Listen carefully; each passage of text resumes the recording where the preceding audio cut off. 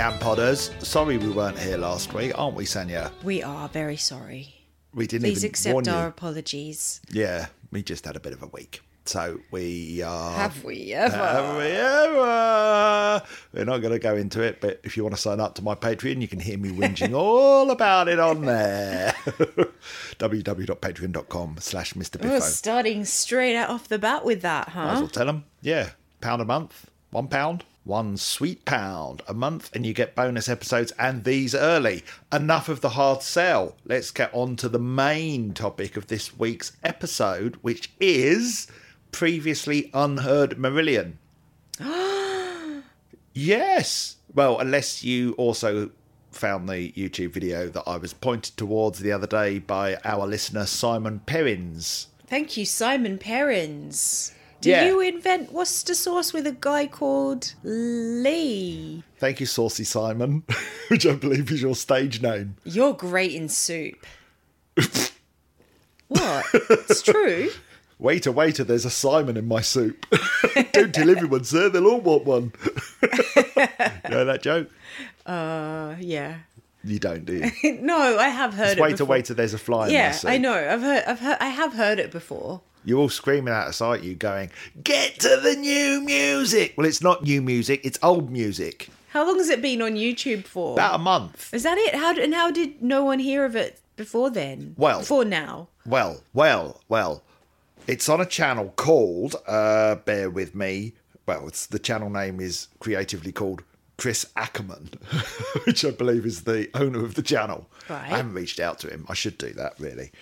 He says, this is a rare video I had on VHS that I have yet to see on YouTube. I was a high school senior at the time, North Hollywood High, and ditched my government class so I could call Ticketmaster at 10 a.m. to get tickets for the show, my first Marillion show. Even though I was a full-on thrash metal stoner, I heard Kaylee on K-Met and instantly became a fan, and they soon became my favourite band. He says, I did not film this, but was glad to obtain it many years ago and happy to share here with other fellow Marillion fans. As he said, this is a fan-made video and I claim no copyright, or am I earning any income from this video? Good, he doesn't claim any copyright, which means we don't claim any copyright when we play the song on here. What? Why would we claim copyright? It's not our song. Yeah, well, I'm just saying. Well, so he doesn't go, I uploaded that first. Why are you so confused by I'm this confused because really I thought simple Marillion concept? would own the copyright. Yeah, so we probably. still couldn't share it. Well, I am technically. going to share it. Okay. I'm gonna break The whole thing? The law. No, because it's 15 minutes long. Oh, okay. Yes, it's an epic. It's not really. What it is. The video was recorded on March the 16th, 1986 at the Roxy in Los Angeles. So it's part of that never-ending Misplaced Childhood tour. Ah. Oh, interesting. Yeah, So this came after Misplaced Childhood. this is after came out. Misplaced, but pre-Clutching at Straws. So this is an era when they would have been writing Clutching at Straws. Now, some of you may remember famously, there is this sort of fabled, aborted version of Clutching at Straws, which has been referred to as Misplaced Childhood Part 2. Right. Now, it wasn't Did officially they ever play that live? Well, Is this what this is? Let me get it. You just calm yourself down. That was a joke, everyone. She's my wife. She talks to me even worse than that. Off mic, because she's all like, butter wouldn't melt in my mouth when I'm like talking to the I do not listeners. talk to you worse than that. Talks about the same. No, joking. It's all a performance. It's all a performance. So, I need to catch my breath because I've jumped straight out of the gate very enthusiastically and I haven't taken a breath yet. So just bear with me 1 second. There we are. We don't want me passing out mid-podcast. Right. So this video, it's got the whole show on there. However, there's one point about a minute and a half into the video where it cuts away to what appears to be a sound check. And I know it's a sound check or something similar because the rest of the video has an audience. This doesn't have an audience. There's background noise. You can hear people chatting. You hear the band at a couple of points talk to one another. Can't really make out what they're saying, unfortunately. But what it is, and why I mentioned the fabled Misplaced Childhood Part 2, which, by the way, it wasn't like literally Misplaced Childhood Part 2. It was when they first set up to record or to write the follow-up to Misplaced Childhood. They felt they were repeating themselves. They felt that the music they were coming up with was in a similar sort of vein. I would have been happy with that, not going to lie. Well, yeah, duh. It's like, oh, okay, sorry, guys, to take away from your creative freedom and everything, but you could have just released that. That would have been all right. But do what we want. That's the important thing. No, look, I love Clutching at Straws. It's a classic. But anyway, what this is, this 15-minute long, it's effectively a jam, but it's clearly the seeds of a song that they were working on. Yes. It's very, very rough and very, very raw. And as I say, it's 15 minutes long, but it doesn't really do much over that time. There's some sort of... Well, what? there's a section at about 8 minutes where they all seem to go mad. Yes. Like, all kind of each person in the band seems to be doing their own thing without listening to each other. Yeah, there's a mad without sort of... listening to anyone else. There's a kind of bass frenzy bit. The drums go cacophony, insane. I think the word we're looking for. Yeah, is. and then it goes back to what and it was then it goes before. back to normal, but it's Yeah. like there's like a brief interlude of absolute madness in there. There is also a guitar solo of sorts. Quite a nice guitar. quite a nice I mean, I don't know guitar what your solo. opinion is of the song, but I quite enjoyed it. Oh, I enjoy it, but I enjoy it from the point of view that it's not a finished song by a long stretch. Absolutely. But as a jam, Yeah. or like a demo, that has the seeds within it of a really great song. I can't see the connection to any released song. I mean, there's a bit of a connection to Beaujolais Day, which our friend Shogs pointed out, and then I listened to it this morning and was like, I can hear like the same kind of lollopy guitar and reverbiness in it. But yes, Beaujolais Day Beaujolais Day is one I'm of the not French, okay? is one of the bonus tracks on the Clutching at Straws Deluxe Edition that they worked on with Fish before he left. That was going to make up their 5th album with him. Right. It wasn't ever released though, was it? No, do you know of an album that we haven't covered from the Fish era? Apart from Reel to Reel. Yeah, Reel to Reel. You know, all B-sides themselves. Yeah, and B-sides themselves. No, I was convinced that it hadn't been released. Yeah, well, it hasn't. Those bonus tracks, some of them ended up as H-era songs. Some of the lyrics ended up as Fish-era lyrics. Right. Yes. So, that's they right. kind of, they're fascinating. I also think a couple of them really are shaping up to become something special, and it's a shame they never got that Beaujolais chance. Day, said it right this time, is actually quite a good sounding song. Yeah, some of them are more finished sounding than others. This is, I think, a lot earlier on in the process than any of those songs on the Clutching at Straws remaster. It's quite mellow. It's the rock. We are going to play it, by the way. I'm not just going to describe it. We're not going to play the whole thing. It's 15 minutes, and also it repeats. So what I've done, by the way, is I've got the version that's on YouTube, and I've tried to clean it up a bit and just try and make it sound a little bit better, because it is a very rough recording from using 1980s camcorder technology. So I've done my best to make it sound a bit better and palatable. You're to proud your ears. of yourself of that, aren't you? I can see it in your face. Yeah, quite proud. Yeah. I'm an audio engineer now. Yeah, I knew you were thinking that. If they want to give me, I don't know, somewhere else to remaster, I'll do that. You would too, wouldn't you? No, I would not. I'd ruin it. Well, we don't have the equipment. I'd just stick reverb on everything and leave it at that. That's all we want. Just want reverb. Just do that, guys. So the song's quite mellow. The guitar, it's a really classic Rothers sounding guitar from that era up till kind of, I suppose, Afraid of Sunlight, before he discovered the acoustic guitar. That sort of out of this world chiming thing. And it's just not one kind of guitar phrase that just repeats, really, but it's quite pretty. Yeah, it's very pretty. It's very mellow. The song actually did give me kind of like lazy Sunday in summer vibes. Yeah, it's interesting. But I can also see if this is part of that Misplaced Childhood Part 2, again, not what it was actually called, but if this is part of that, I can see that because some of the drums have got that kind of bittersweet, it's got very strong drums. Yeah, they're very noticeable. There's a lot of that. It's obviously the guitar is just sort of, texture, and it definitely has the DNA of Misplaced Childhood more than it does Clutching at Straws. I'd agree with that. So, I get also why they didn't want to repeat themselves. I mean, because, even though I would say that Misplaced, for me, was the high point of the Fish era. Clutching at Straws is great, but I think Misplaced is when all the elements came together. It also doesn't sound like what came before. Each of their albums during that era sound different. So I think it would have been a mistake to just try and repeat themselves. I mean, they never have, even since. No, they haven't. So what you've got lyrically, so yes, you're waving your arms around. No, I had a question, but I didn't know if you were good. I thought you'd finished talking about the song, but I wanted to make sure that we ask more to this say. Question. It was this something that they used to do a lot, like play their demos live? Well, I've never heard of it because I've only ever heard about them jamming in the studio.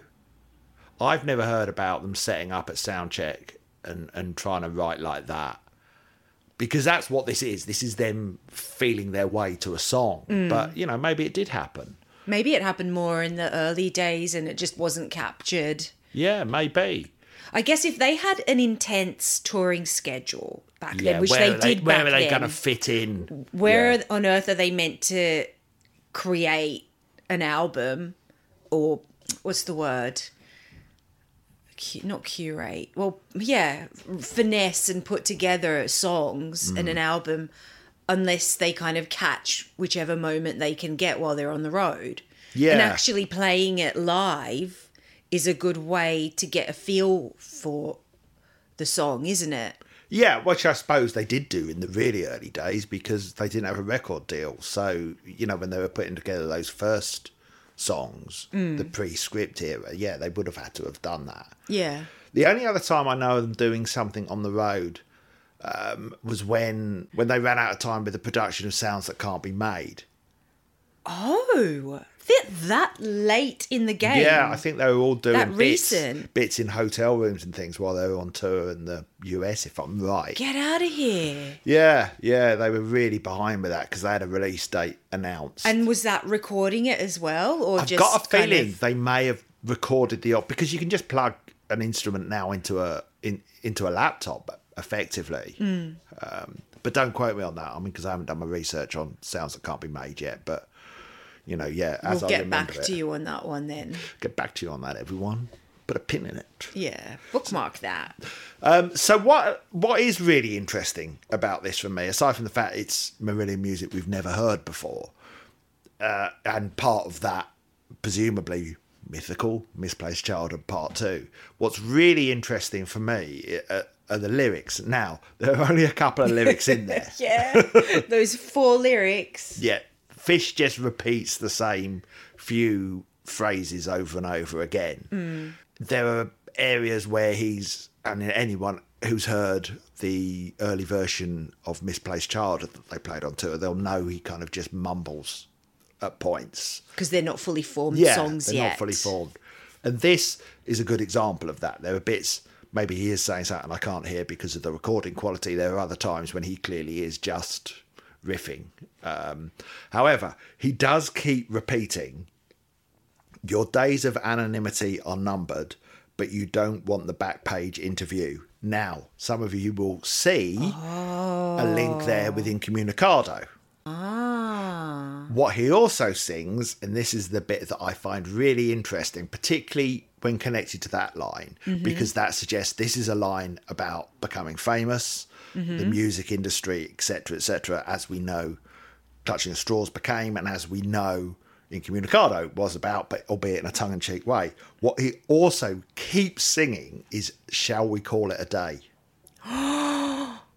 Is that what he's saying? Yeah, shall we call it a day? I thought he was saying it was one of those... I can't remember. No, he sings over and over, shall we call it a day? Oh, my goodness, foreshadowing. Uh-huh. How about that? Wow. That is so telling. Well, when you know, as we did, when you look at the lyrics on Clutching at Straws, you know, they're blatant in him going, I'm unhappy. Absolutely. In this band. Absolutely. And this is him literally on stage saying, should we just give it up, lads? That's what it seems like to me. That's fascinating. They're tired, they're on tour. It also makes me then beg for the answer to the question, why did you continue? Yeah. It's like, you know, putting that sort of energy into a song, it makes it seem like he's in the completely wrong career for himself. Yeah, well, he only kept going for another 30 years. Yeah. Wow, that's so interesting. But it reminded me of, it's not the same thing at all, but there's quite a famous Syd Barrett and Pink Floyd story that Syd Barrett once rocked up at the studio and said, I've written a new song, lads. I'm going to play it to you. You just follow along. Mm-hmm. It's called Have You Got It Yet?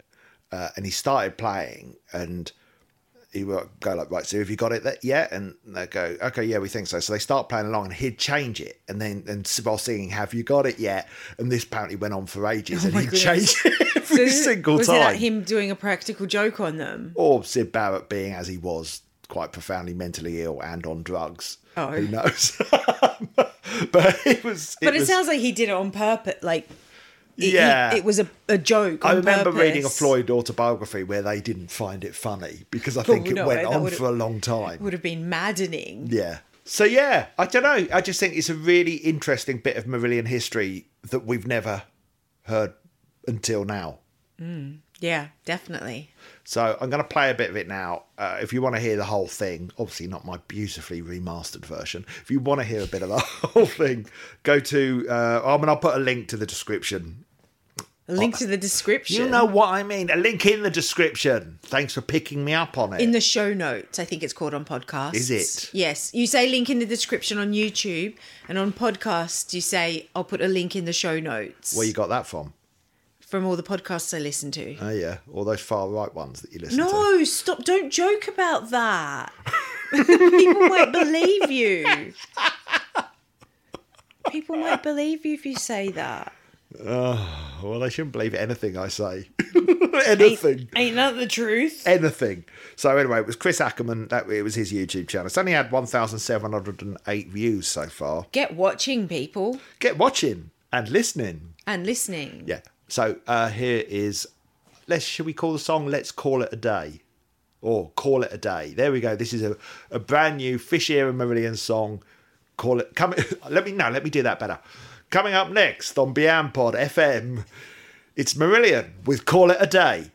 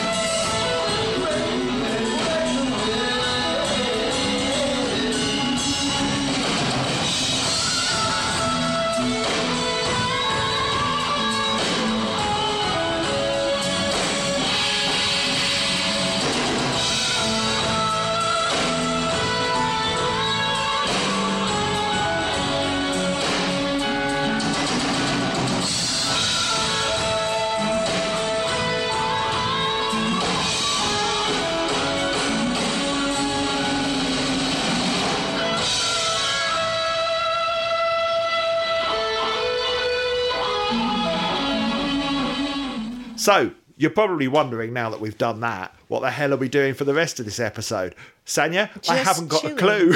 Just chill out, shall we? Yeah, just chill and have a chat. Well, we've got a few letters we could read. That's what we're doing. We are still waiting for Pedantony. Which hopefully next week you will hear the dulcet tones of Pedantony. We have many more letters that we can read with Pedantony, but we thought we'd read 2 or 3 or this 4 week. This week. And see if they spark conversation. Let's see, Paul, shall we? And joy. Spark joy. Spark joy like Marie Kondo. Yes. Why does she lives in a condo?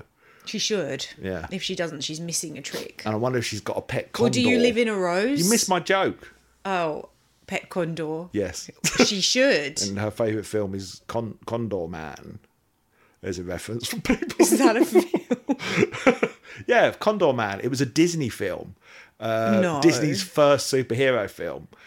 And it was Frank Spencer, you know, from Some Others Do Have 'Em. What's his name? Michael Crawford played Condor Man.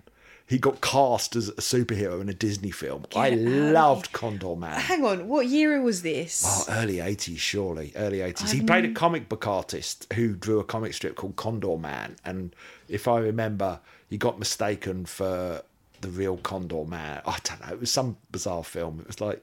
I've never heard of this film. We need to look it up. Well, I don't need to. I've heard of it. Ah. You look it up in your own time. Don't waste my time in looking up Condor Man.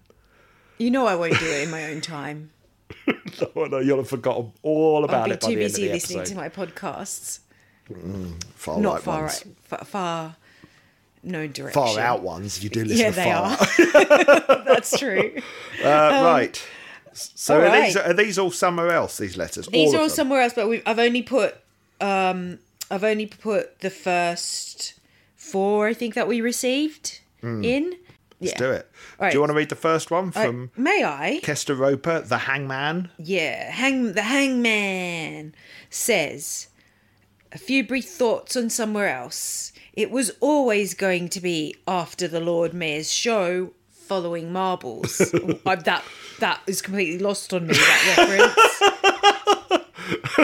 What on earth does that mean? I've never heard the phrase, but I love it. After the Lord Mayor's show in inverted commas. I suppose something that struggles to follow the glitz and the Lord pageantry. Mayor? Well, not literally. Oh. Well, yeah, but is the Lord Mayor known for being very pageant? Well, Lord Mayor's show. The Lord Mayor of London's show is a big deal in London. I've never even heard of the Lord Mayor's show. Yeah, people. What do they do? Well, they march up and down. They play drums. There were floats. Oh, okay.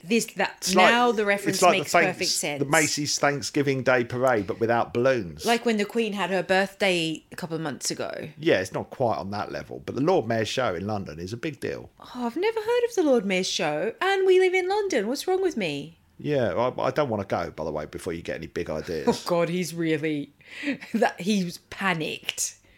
I saw a glimmer of panic flash across your eyes then.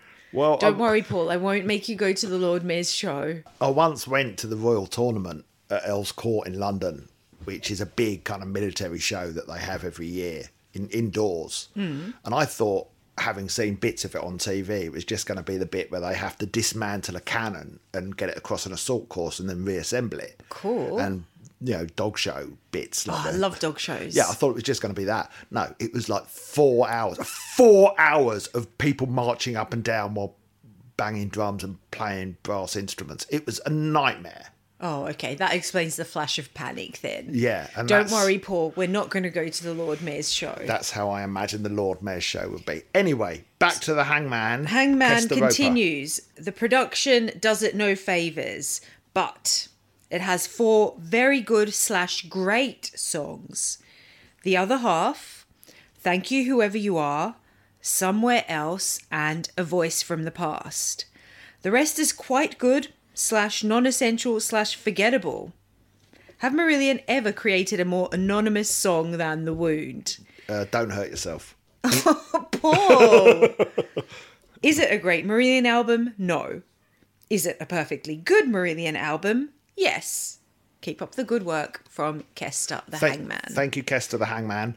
I give your letter A+ for it being so concise and to the point. And it reminded me of something else, which hold on a second. I see if I can find it. I thought I took a screenshot. We had a post on Facebook where someone found an album where the songs from somewhere else were reordered. Well, they didn't find the album. This is not another lost relic. This is the vinyl version of the album. Oh, was it? Yeah, it had a different track listing. And it had a different track listing, order, which I wanted to look at. But I can't find where I've taken the screenshot. Well, you don't need to. You can just look up the Somewhere Else vinyl. It was Jean-Francois Tremblay, who said to us on Facebook, he thinks that this has a better flow than on the CD. And he said it took him 10 years to get into this album, even though he'd heard the tracks live over the years. It was only when he bought the LP version in 2017 or 18 that he realized how good the album actually is. So we had side 1, disc 1 was The Other Half, then See It Like a Baby, then Somewhere Else. Interesting. Which I can see that working. Mm-hmm. Side 2, disc 1 was Thank You Whoever You Are, Most Toys, Last Century for Man, and then Faith. I can see that working better than what's on the album as it stands. Yeah, me Even though Most Toys doesn't really work anywhere, I could still see that working better. I thought you loved Most Toys now, Paul. I never said that. It's awful. You were singing its praises. I was not. Go back and listen to the episode. I just said I had Stockholm Syndrome from it. Right, so side 1 from disc 2. Do you say disc 2 for vinyls? Yes. Side 1 from disc 2 What would you say? Record 2. Spinos. In Australia, that's what they call them, don't they? Spino 2. Side 1 from Spino 2 is A Voice from the Past, No Such Thing, and The Wound. Yeah. I can see that working. And that's the album. That's the album actually finished, but then you have some bonus tracks. Oh, they're not on the next side? They are on the next side, but they're just bonus tracks. Which is, true. The Other Half live, Somewhere Else live, and A Voice from the Past live. Yeah. Which I'd actually love to hear the album played in that order because... Well, you can. I can if I want to, can't I? But I have to set it up myself. Oh, what a nightmare it is to do a playlist. Or buy the vinyl when we don't have a record player. So interesting. Our daughter does. Yes, she does. Oh, we can buy the vinyl and with our imaginary money and and play it and listen to it. Maybe we could just imagine. Or we can just make a playlist with the songs in that order. Yes. That's probably easier. Yes. You can cut all this out. No. It's just waffle. No. All right. Anyway, so our next letter, which I'm reading, thank you, is from Daddy G. Daddy G. Oh. His voice can sing out of key. Daddy G. I'm sure Daddy G sings very in key. No, he doesn't. You've never heard him sing. Anyway, so hi Paul and Sanya and Pedantony. Pedantony's here in spirit. He's coming next week. He's coming. He's just getting his socks on. And his pants. Daddy G back again to discuss what I think of Marillion's Somewhere Else album. It's the album that came after the Monster album that was Marbles, and I think it will always live in its shadow. It's okay in my opinion, but only has a couple of standout tracks. The rest are just plain average, with a couple of lesser songs and of course the absolute steamer that is Most Toys. The production and mixing of the record lets it down somewhat compared to the beautifully produced Marbles, and like the Fine Radiation remix of 2013, needs a solid remix job too. My faves on the record are Thank You Whoever You Are and A Voice from the Past. The latter is not played live as much as it should be for sure. It was a tongue twister, wasn't it? Yeah. Tennis. What time are we playing A Voice from the Past? Tennis. We should be playing it at tennis for sure. What time does the show finish? Tennis. It's not even a joke. This is about what time are you going to Wimbledon? Tennis. It doesn't work if it's about saying there isn't Wimbledon or tennis. Yeah, it does. No, it doesn't. It literally doesn't. It's just a bad impression of Sean Connery. Oh, yeah, it doesn't. It doesn't work. I'm like, it does because 10 is the time. Wow. Explaining jokes to Sanya. You're listening to Explaining Jokes with Sanya, where we strip all the humour out of jokes. Songs like See It Like a Baby in the Wound are what Paul might call beige. They do nothing for me, but are not particularly bad. That's true. The rest of the songs are solid, if not great, although the title track sounds fantastic if listened to in a very dark room with quality headphones, I find. I bet. Yeah, I bet it does. So not the album I expected after Marbles, but the band have certainly done a lot worse previously, and all subsequent albums are a vast improvement. That's very true. Thank you, Daddy G. Hey, I read something the other day about Most Toys, where... where, you know, he who dies with the most toys is still dead. Yes. And it's like, I can't remember I read this, so sorry if this was one of you. But they also pointed out that, well, yeah, but he who dies with the least toys is also still dead. I told you that quote. Was it you? I was reading Carlos Nightman's... Oh, it was Carlos. Blog on Marillion. Yeah, it was Carlos Nightman. Sorry, mister. He actually didn't mind most toys. It doesn't make any sense. Which is baffling, but yeah, I actually liked, first of all, that he pointed out that Marillion's previous album was about toys. Well, was it? Marbles. Well, was it about toys? But then it's titled after a toy. An homage to the marble. You've got all the Marbles 1, 2, 3, 4 interludes, which a couple of them are definitely about Marbles the toy. Marbles the toy? Marbles the toy. Oh, I don't know. Out now. Marbles, anyway, the toy.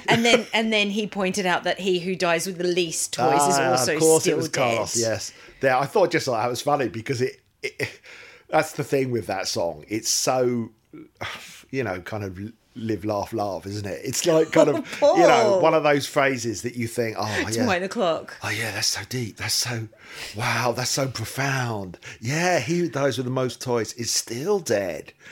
But he who dies with the most toys is still dead. He who dies with the most toys is still dead.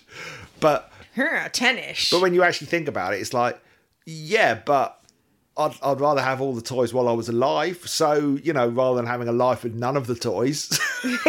Yeah, so, that's a good point. Yeah, you know, what's better? Having a really miserable life where you've got nothing to entertain you and then you die. That's like your nightmare. Of course, we're talking to a toy lover here. Oh, yeah, I'm using toys as a, you know, toys as in things that you like and entertain you, you know, such as rugs and lamps. And hair dye. You know what I mean? Right. You know, just to pluck 3 random things out of the air. Out of the hair. You know, anyway, that's that. So, next letter is from George Paul McKenna.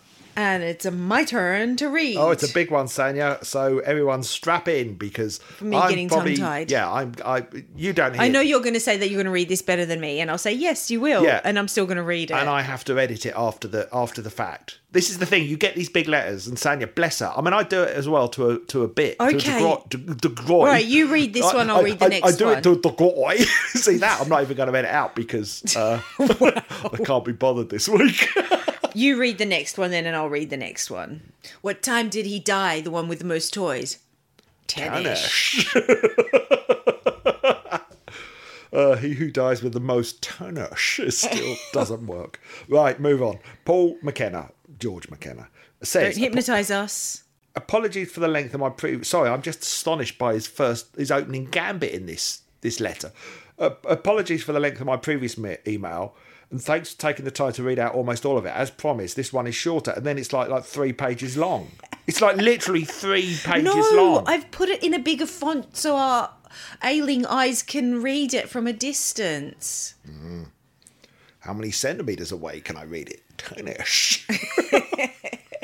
How many words can I read at a time? 10-ish. 10-ish. Anyway, he says, somewhere else, as I previously mentioned, I only got into the band in 2017, so I wasn't around to witness the initial reaction. However, I was aware that it was widely considered their worst album before I'd heard it. What? But what? What do you mean, it was what? Considered their worst album. Yeah, well, I've told you about this. What, but more than Marillion.com? Yeah, I swear, even to this day, Marillion.com has more fans than somewhere else. It's the production. We've been over this. I'm so shocked. We've taken the last 5 weeks to talk about it, barring last week. I didn't realise people considered it the worst album. Some people did, which it isn't. And it's not. In terms of songwriting, it is not their worst album. Definitely not.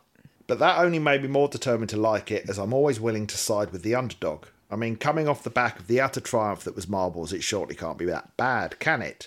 Well, unfortunately, it's my least favourite Marillion album of the 21st century. I'd say 50% is either great, good or passable. The other 50% doesn't interest me one bit. See It Like a Baby and No Such Thing are nothing songs. How the former was deemed single material with such a piss-poor chorus baffles me. Most Choice is awful, I'm with you on that, though it's still better than Emerald Lies. Ha! Oh, do you know what? As much as Emerald Lies made me feel physically uncomfortable, I prefer it to Most Toys. Yeah, me too. Not by much, but I definitely prefer it to Most Toys. As for the positives, Thank You Whoever You Are is one of my all-time favourite songs. H's falsetto vocal inflection on the word can't in the pre-chorus reminds me of Elton John. The title track is also wonderful and reminds me of Spirit of Eden era Talk Talk, brackets massive compliment. That's about as big a compliment as you can pay in my book. Blackbird, Faith, is a nice enough closer, and A Voice from the Past has a great but all too brief guitar solo from Rothers. Talking of Faith, Carlos Nightman in his blog, did you listen to the Muse song that he said it rips off? No, I didn't listen to that yet. Well, it does, and it's this one.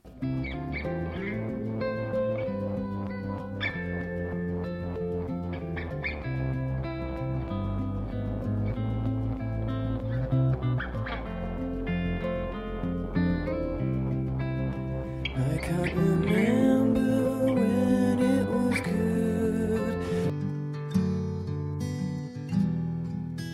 What I have here in my hand is like faith, but not faith. Paul goes on. I appreciate their attempt creating a more modern sounding rock record, and I'm glad the days of the reverby heavy chiming guitar arpeggios were firmly behind them. But there's so little to this album that I can barely bring myself to stick up for it, especially coming straight after their magnum opus. Sorry, I know for the non-musician listeners, including me, what is reverb heavy chiming guitar arpeggio? Well, you know what reverb is? Yes. I don't know what guitar arpeggio is. Going up and down.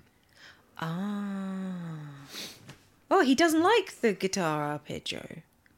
Even if it's not the colossal failure that some fans would have had me to believe, I can totally understand their sheer disappointment with it. Perhaps Marbles have just been too good. I have, however, been very intrigued by your series of episodes on Marillion's set lists. These are, by the way, everyone, these are bonus episodes which you can only listen to on Patreon. We did set list episodes on the podcast. God damn it, you're right. Yeah, we've been talking about the Marillion weekends set list and the bonus episodes. Oh yes, to go, there's like 26 of them now, aren't there? 26 episodes, the bonus eps. Yeah, are there? Yeah. What? So yeah, if you can't get enough of us, and frankly you wouldn't be alone, then go sign up for £1 a month and you can listen to all of them.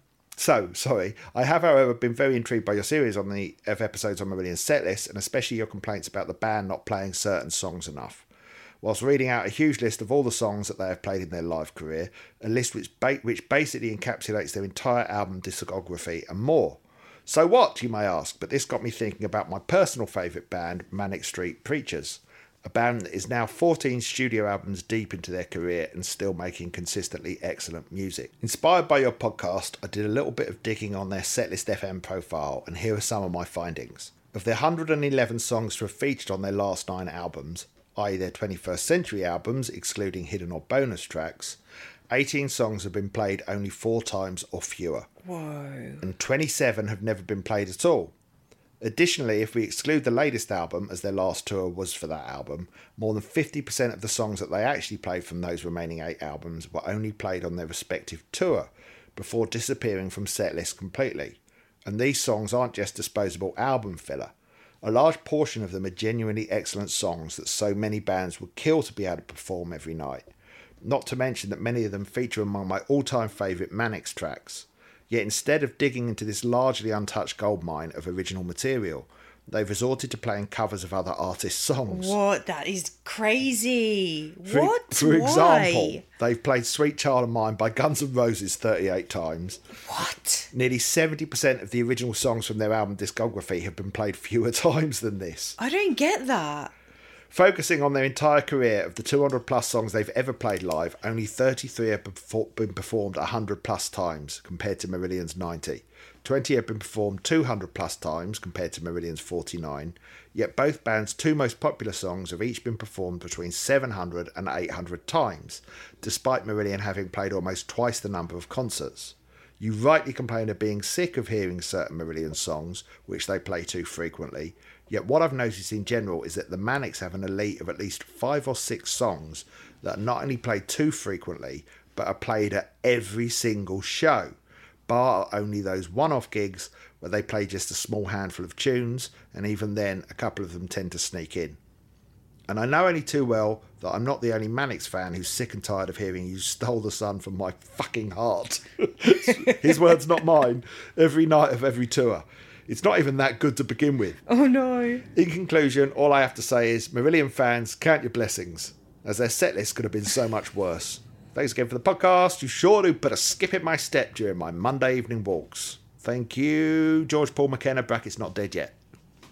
Oh, because last time I just finished listening to a Paul McKenna book, didn't I, or reading it. And you asked if he was dead? Yeah, I think. What? Just memory issues. I can't remember. Yeah, I think I thought he was dead. Anyway, let's not get onto that conversation again. Let's not get onto that conversation Paul again. McKenna, by the way, famous British hypnotist. I don't know if he's a famous anywhere else. Hypnotherapist. But That's written a lot of books, especially his How to Quit Smoking. He was a stage hypnotist. That developed a method to quit smoking and other addictions. We've been over this. I was trying to quit sugar, if we just keep repeating ourselves, we're going to turn into the Corona Diaries. Paul, you can't say stuff like that, because you say stuff like that and then you're like, I'm too shy to ask H for an interview. No, I'm not. You're not? Oh, I've already asked him and he didn't reply. There you go. And I wonder why, because of comments like that. I'm going to ask again. Even though you're joking. I'm going to go through official channels before our 100th episode. Well done. I had something to say about Paul McKenna's letter then, but now No, George McKenna. Oh, whoops.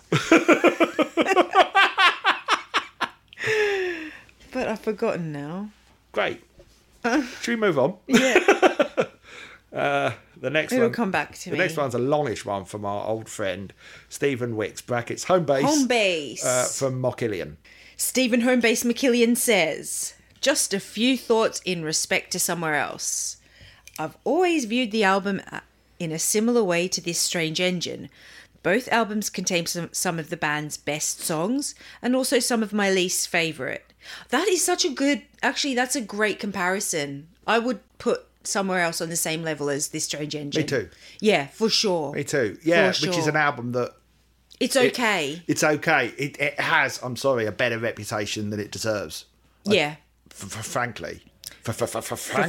Frankly.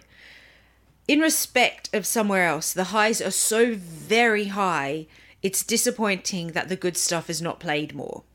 The other half, the title track, and A Voice from the Past are among the best songs they have ever written in my view. I'm not sure if you knew that the lyrics for A Voice from the Past are about the song Imagine. Did you know that, Paul? The voice we are ignoring is John Lennon's, speaking clearly... Sorry, say that bit again. Here we go. Speaking... I'm going to leave them all in this time. Okay, fine. Speaking clearly... You've done this to me, Have Paul I? Rose. I did it, did I? You did, yeah. So, the voice we are ignoring is John Lennon's, speaking clearly, clearer than the lib... Okay, I'm going to state... Just cut. Cut? No. and edit from here? No, they can hear what I have to go through for once. No, please Perhaps don't. they can make their own edit. Someone could do a remix of you reading out Stephen's letter. No. The voice we are ignoring is John Lennon's, speaking clearly, clearer than the living, talking perfect sense. Amen to that. I've no problem with artists being overly idealistic. Actually, I think it's their job. They do not need to live up to the ideals they promote, as we need someone to set the bar high. If we follow the crazy logic that no one can suggest standards they don't completely live up to, we will have no great ideals to aspire to. And I believe great ideals are something we need more of nowadays, not less. I have never had a problem with the production, but 3 to 4 of the songs are really not that great in my view. If they had said that they wouldn't put anything on this album that wouldn't have been good enough for Marbles, there is no way that Most Toys or Last Century for Man would have been on there. That said, I'd be happy to hear the whole album at the next Marillion weekend, as well as the rather excellent B-sides. Me too. By the way, I saw them play Circular Ride on the 2007 Christmas tour, and it was fantastic live. If you get time, check out the set list for the Snowhere Else tour. It was absolutely awesome, even though they did play Most Toys. Keep up the great work, and don't forget our big summer sale with 50% off selected garden furniture. Love, Homebase. Thank you, Stephen. Yeah, I went on the Snowhere Else tour as well, and it was indeed a great set list. Was it a winter tour? Yeah. Yeah, it was Makes Christmas sense. tour, effectively. Right. If I remember, I think they played Let It Snow, and they had it snow in the venue. If I remember, I may have imagined that. I think they did. H came out as Father Christmas. What venue were you at? Was it the Astoria in London, Shepherd's Bush Empire? I don't know. They all blend into one. Once you're inside, you forget. Yeah, that's true. That is true. Yeah. Except for the 100 Club, that's so tiny Yes. that you always know that you're there. Yes, also it has like the words 100 Club in massive letters behind the stage. To remind you, every stage should have that Yes. huge sign behind the stage. Mate, Did I say every stage? Every venue should little have venues that. do often. Just to remind you where you Little are. ones often do. The Marquee did. That one that we saw Mr. Punch in Leicester had the name of the venue behind. Oh, the did band. it? Yeah. They do these little rock clubs, it seems. It's interesting what he says about ideals and rock stars, Artists in general. and the like. Not living up to their own ideals. I don't know if I agree or not, because it annoys me. I agree, because, like, for example, let's take Most Toys for example. H's lyrics in that, to me, are speaking just as much to himself as they are to others. I don't see it as him finger pointing. I think I have to go and turn the washing machine off. 2 weeks later. Washing machine is off. Yes. So what was I saying? I was saying about artists and their lofty ideals, and how, for example, H in Most Toys, telling us that he who dies in the most toys is still dead. Profound. And, anti-capitalist stuff like that.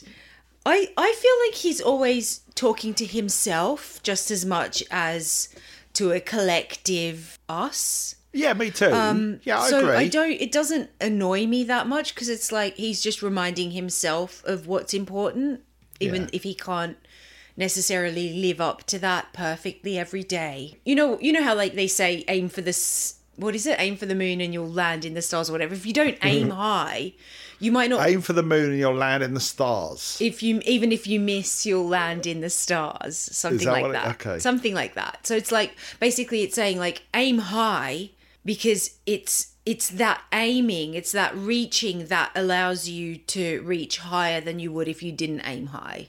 Yes. Our teacher at school actually got us to do an exercise to prove this point, where she said, stand up and turn around as far as you can and point your finger. Yeah. Right. And then notice where you stop, and then do it again with your eyes closed, and you find that you can reach further. Can you? Something like that. Okay. I probably messed that all up. But Yeah, so I agree with Homebase on this one. Stephen. On this one. Let's be polite. I agree with... So I agree with Stephen on this one in that it's like, if we don't have a high ideal to aim for, we won't get as far. Well, let me ask you... We might get far, but I don't think we'll get as far. Let me ask you a hypothetical question. Okay. What's better? Someone who says we should all be better at X thing and then doesn't do a lot to live up to it himself or herself or theirself, or someone who says we should all do better at X thing and then does. How do you know what someone's doing though in their private life? Good point, isn't it? Yeah, good question. You don't know. No. Well, we know. I think the world knows quite a lot about John Lennon. I don't know that much about John Lennon. No, okay. The world does, I think, as a whole. His life. So you're talking about John Lennon not living up to his ideals? Rock stars in general. You know, okay, let's put it this way, right? This is all alleged, but U2. Okay, Bono, as we know, is Mr. Help Those Less Fortunate Than You. That's his big thing, right? And then in 2006, U2 moved their tax affairs from Ireland to the Netherlands because the Irish government had capped the tax-free exemption on royalties at €225,000. So basically, they moved their tax affairs abroad in order to pay less tax. Consequently, there was less tax going into the Irish economy from U2, who presumably pay quite a large amount of tax every year. And then that tax was unable to be used to help the economy and help people who perhaps would have benefited. What does that say to you? Do you find that hypocritical? Oh. I mean, I guess, what if he's using some of that money that he's saving on tax and donating it directly to a good cause? What if? Is that better than him sort of going, well, I don't want my money swallowed up by politicians' pockets? I don't know. Something to think about, isn't it? Something to think about. Something to think about. Yes. Let's move on. I haven't got the energy for it today. All right. Right, next letter is from the mysterious Joe. Just Joe. Cup of coffee. Is that all right for a nickname? Cup of coffee. Cup of coffee. That's Joe. a lovely nickname. One of my favourite things. Love the podcast. A great find during the COVID lockdown. Keep going with it. We will. Joe says, I'm a child of Marillion, as it were, and I've listened to the pod all the way through it to this point, thinking I might send in my thoughts, and this seemed like a good time to chip in with my 2 cents worth. I was born in 84, so I've been raised on Marillion through my dad since birth. I honestly can't remember a time when they weren't part of the oral wallpaper of my childhood. I literally had Marillion wallpaper, well, not wallpaper, but a giant Misplaced Childhood tour poster that covered the entire wall. Which wasn't that on Marco's Marillion Museum recently? It was indeed, yeah, the one that I had, which I often... I mean, ironically, actually, I had one the same size covering another wall of U2 Joshua Tree tour. Get out. Oh. But yeah, I often woke up with it covering me because it would fall off in the night. Land you used on me. it as a blanket. Yeah, Marco's Marillion Museum, by the way. Hello, Marco. I don't know why I'm saying it on the podcast. I messaged you on Facebook earlier, but yeah, we're hopefully doing an interview with him soon. That's exciting. Yes. It is, and another interview with someone else, a mysterious gentleman. Ooh. Where was I? In some ways, that statement is entirely literal, as some of my best memories of their music are decorating with my dad to whatever the latest Marillion album was. I can almost date the decor in the rooms at my parents' house purely by which Marillion album was playing when we were painting. Oh, wow. I have a really strange muscle memory for quite a few of the early albums, especially Misplaced Clutching and Season's End. These are the three of the most recognisable for me, purely from their tone, and I associate them with different parts of my childhood, perhaps the most profound being Season's End. Having listened to your setlist podcast and seeing Easter really near the top, I thought, here's my appropriate time to email in. Although released in 89, that album was on heavy rotation between 91 and 93 in our house. We lost our mum to cancer in 91 when I was 6. My dad always said that Easter reminded him of her. as she had died in that Easter week.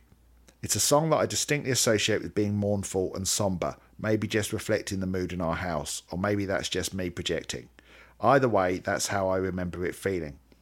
There was a period during my childhood and adulthood, if I'm honest, when I found it really difficult to listen to that album and that song in particular, and I was glad when my dad rotated it out of circulation. I was finding it hard enough to be a grieving kid. I didn't understand how the world worked, and to have a weird stew of emotions churned up every time a song came on didn't feel like it was helping. So I left that side of Marillion for a while, and during the later 90s I drifted into my own musical tastes before discovering Radiohead in the early 2000s. There was still a vague connection with what my dad listened to with the excellent Fake Plastic Trees cover that Marillion did. There's a real soulful quality to Tom York's voice on that song, and I think H did an awesome job of channeling that. I agree. This also happened to be the time when Marillion released Marbles, and upon hearing that album I was instantly back in, as were a lot of people by the sounds of it. It was a completely different band to the one I associated with my early childhood, but it had a really strange connecting undercurrent for me that wasn't just the fact that it was the same musicians. There was something else that I still don't really understand. It's probably more to do with the synapses in my brain making connections, but I found their latest musical direction instantly satisfying in a way that I hadn't for other bands. Last year marked the 30th anniversary of losing my mum, and I finally started to deal with it in an adult way after locking it out for years of my life. And when I decided to start opening the box to address it all, I found playing Easter was a real way into connecting me to my younger self. It didn't bring back any new memories or anything as obvious as that, but it did bring back a flood of feelings and emotions that I can't explain. The mind works in mysterious ways, I suppose, but I was frequently finding the Steve Rothery solo too much to deal with, and having to stop the song and try again later on, with a sort of preparation run-up exercise in my head. I genuinely think this song has attached itself to a pivotal moment in my life. It was something that my dad, brother and I knew, but no one else did. I don't really know anyone else who even knows Marillion that well, so I've always felt that it was a bit of a personal thing. So to think of them playing it that many times is nice, but also strange, as it feels like something that was very personal to me is somehow less unique. I love that the band like to play it, and I think it shows that it has longevity, and it might not have that personal connection for everyone in the audience at those shows, but if one person has a profound moment like I have when I hear that booming from the speakers, I think it's worthy of being in every setlist the band do. So I've been a fan since then, really. Does that make me a one-time fan that lapsed, a new fan with previous, or am I something completely different? I'm not sure it really matters, but the fact remains that they'll always be part of my life for what is possibly the defining period in my life.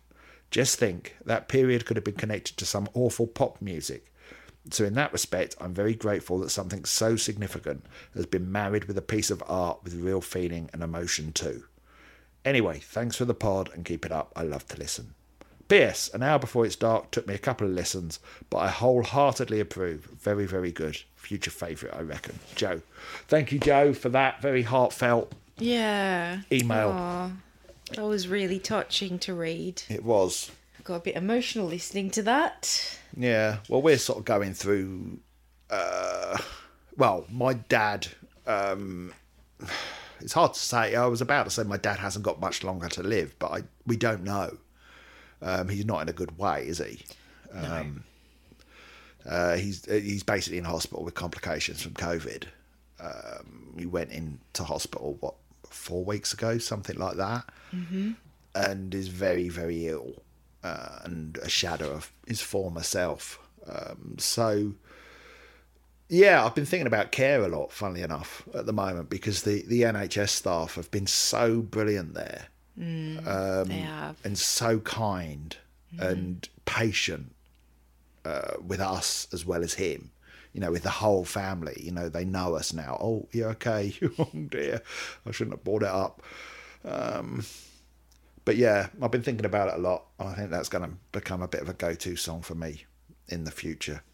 I suspect I might have to wrap up this podcast myself because Sanya's gone. Oh. All right, everyone. Sorry to end on a bit of a low note, but thank you for Marillion for making music that connects with us. Yeah, exactly. Yeah. All right. I'm going to go now before I get emotional. Now that you've gone.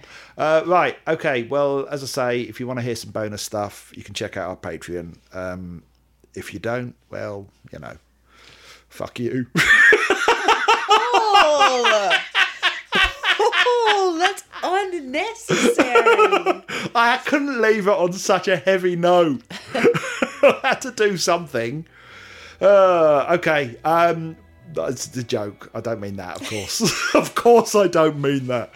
Right, we'll catch up with you next week when hopefully we'll have Pedantony on for the next letters page. So brace yourselves for him bitching and moaning the entire time. Can't wait. Can't wait. Subscribe, tell people about us, all that stuff. It's great if you can spread the word. Right, everyone, thanks for the support. Yes. Speak to you soon. Bye. Bye-bye.